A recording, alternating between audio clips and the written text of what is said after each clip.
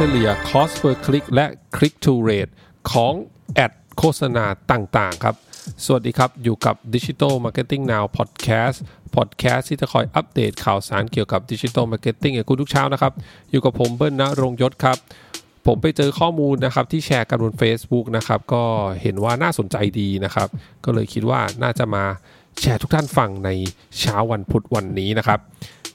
ข้อมูลนะครับนี้มาจากเพจที่ชื่อว่า Marketing Tech Thailand นะครับไปติดตามกันได้นะฮะ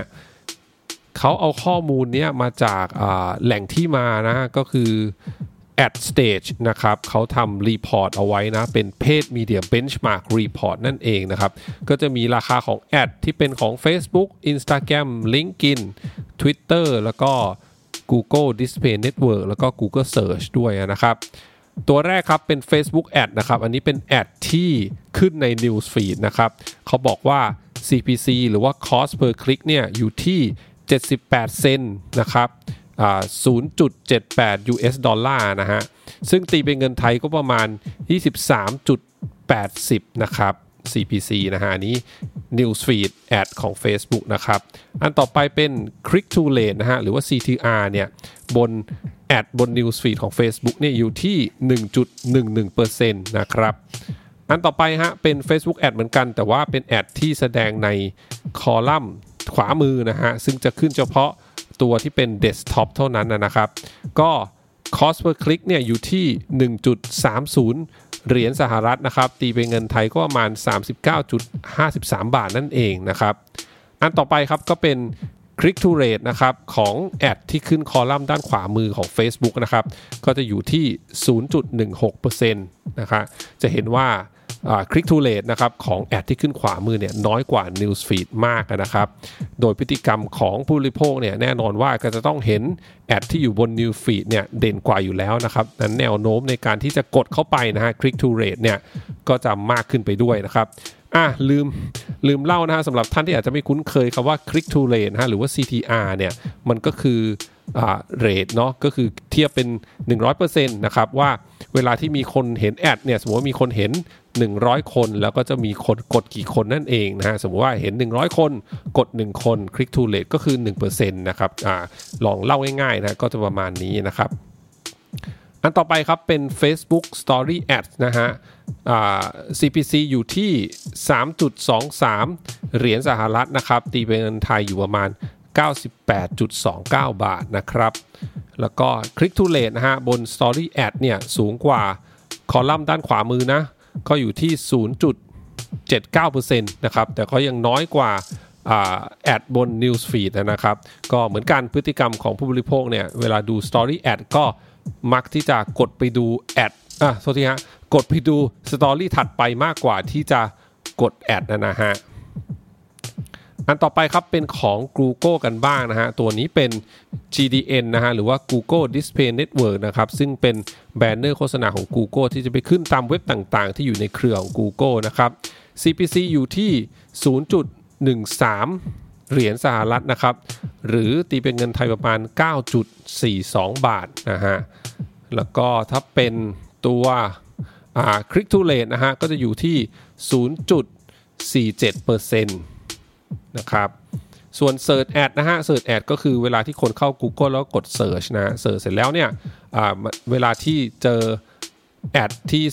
ผู้บริโภคสนใจนะฮะที่คนกำลังเสิร์ชคนนั้นสนใจอยู่เนี่ยเขาก็จะกดแอดนะครับตรงนี้แหละก็จะเป็น CPC นะครับก็จะอยู่ที่ 1.28 เหรียญสหรัฐนะครับหรือตีเป็นเงินไทยประมาณ 38.91 บาทนะครับอันต่อไปเป็น Search Ad Click to Rate นะฮะอยู่ที่ 1.55%นะครับก็ค่อนข้างสูงเพราะว่าถ้ามีแอดที่มีแนวโน้มว่าตรงกับความต้องการของคนที่ Search Ad เนี่ยนะฮะก็แนวโน้มที่เขาจะกดเนี่ยก็ต้องสูงตามไปด้วยแน่นอนนะครับอันนี้ก็ขึ้นอยู่กับความสามารถในการ Optimize Ad นะฮะของทีม Media Buy ด้วยนะถ้าเกิดว่าสามารถที่จะ Optimize Keyword ที่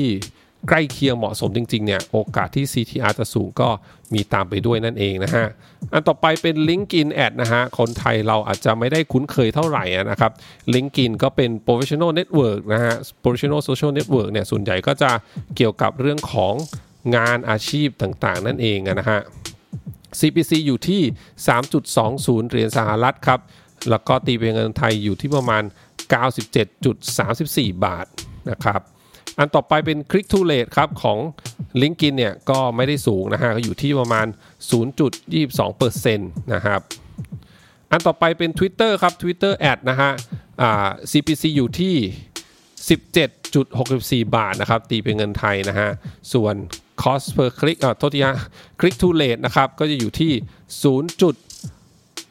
0.86% นะครับนี่ของ Twitter Ad นะครับอันต่อไปครับอันสุดท้ายนะฮะจากข้อมูลในชุดนี้นะครับก็จะเป็น Instagram Ad ครับก็จะอยู่ที่191 บาทนะฮะค่อนข้างแพงเลยนะฮะเป็น US ดอลลาร์ก็อยู่ที่ประมาณ 3.35 เหรียญนะครับส่วนตัวที่เป็น Click to Rate นะครับอยู่ที่ 0.22% นะครับก็ถือว่าไม่สูงเลยนะฮะถ้าเทียบกับ GTN แล้วก็ Facebook Newsfeed Ad นะฮะโอเคครับก็ข้อมูลประมาณนี้นะฮะจาก Marketing Tech Thailand นะครับก็ต้องขอบคุณข้อมูลดีๆด้วยนะฮะซึ่งนำมาจาก AdStage Paid Media Benchmark Report นะครับก็สำหรับทุกท่านที่วางแผนโฆษณานะฮะซื้อโฆษณานะครับก็เรื่องของ Optimize Ad ต่างๆเนี่ยก็มีความสำคัญมากๆนะครับทั้งเรื่องของการตั้ง Targeting แล้วก็เรื่องของการที่Optimize ไม่ว่าจะเป็นเรื่องของ Creative นะฮะหน้าตาของ Ad นะครับเรื่องของ Copywriting นะฮะว่าเขียนแล้วน่าสนใจไหมนะครับรวมถึงคีย์เวิร์ดต่างๆนะครับกรณีว่าเป็น Search Ad ของ Google นะฮะการตั้งคีย์เวิร์ดที่มี Search Volume สูงๆนะฮะแล้วก็Optimize ให้มันตรงกับความต้องการของคนที่ค้นหา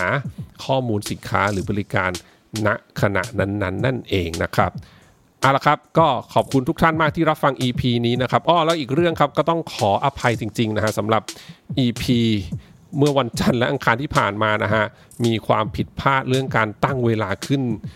ตัวพอดแคสต์ EP นิดหน่อยนะครับเมื่อวันจันทร์ก็เลยไม่มี EP ขึ้นนะอยู่ดีก็มาขึ้นวันอังคาร2 EP เลยนะครับอันนี้ก็เป็นความผิดพลาดในการตั้งสเกจูลของผมเองก็ต้องขออภัยด้วยนะครับแล้วก็อีกเรื่องครับที่อยากจะฝากนะฮะตอนนี้ผมลองเปิดคอร์สนะครับลองเปิดคลาสแรกแล้วนะครับซึ่งจะเกิดขึ้นที่วันที่12ธันวาคมนะครับปีนี้นะฮะก็จะเป็นคอร์สเกี่ยวกับการตั้งเป้าหมายในการทำดิจิทัลมาร์เก็ตติ้งและการวัดผลนะครับที่ถูกต้องนะฮะอันนี้ก็มาจากประสบการณ์ของผมเองเวลาที่ไปเจอลูกค้านะครับทั้งเป็น Enterprise นะฮะพวกแบรนด์ใหญ่ๆนะฮะรวมถึงเจ้าของกิจการ SME นะครับที่มักจะเจอปัญหาว่าเวลาที่จะทำดิจิทัลมาร์เก็ตติ้งนะครับไม่ว่าจะคุยกับเอเจนซี่หรือคุยกับคนในทีมเนี่ยไม่ได้มี Objective นะฮะหรือว่าการตั้งเป้าหมายที่ชัดเจนพอนะครับแล้วเวลามันก็จะส่งผลเวลาที่เราวัดผลในการทำเนี่ยวัดผลว่าเงินที่ลงไปคุ้มค่าไหมนะฮะได้เรื่องของยอดต่างๆกลับมาหรือว่าผลลัพธ์ต่างๆกลับมาเนี่ยตรงกับความต้องการของเราหรือเปล่าเนี่ยก็มักจะเห็นว่าเป็นปัญหาที่ค่อนข้างพบบ่อยเลยทีเดียวนะฮะดังนั้นเนี่ยคอร์สนี้ก็เลยเหมือนจะช่วยทุกคนนะครับที่ดูเรื่องของแผนการตลาดนะครับของบริษัทของแบรนด์ตัวเองนี่นะฮะก็จะสามารถที่จะตั้งเป้าหมายได้ดีขึ้นแล้วก็รู้วิธีวัดผลได้อย่างถูกต้องนะครับลองไปดูข้อมูลเพิ่มเติมเกี่ยวกับคลาสนี้ได้ที่ Facebook Page ของ Digital Marketing Now Podcast นะครับก็ฝากด้วยฮะถ้าท่านใดสนใจก็ลองดูข้อมูลกันนะฮะแล้วก็ลงทะเบียนกันนะครับขอบคุณทุกท่านมากที่รับฟังวันนี้นะครับเดี๋ยวพรุ่งนี้เป็นเรื่องอะไรฝากคอยติดตามกันครับสำหรับวันนี้สวัสดีครับ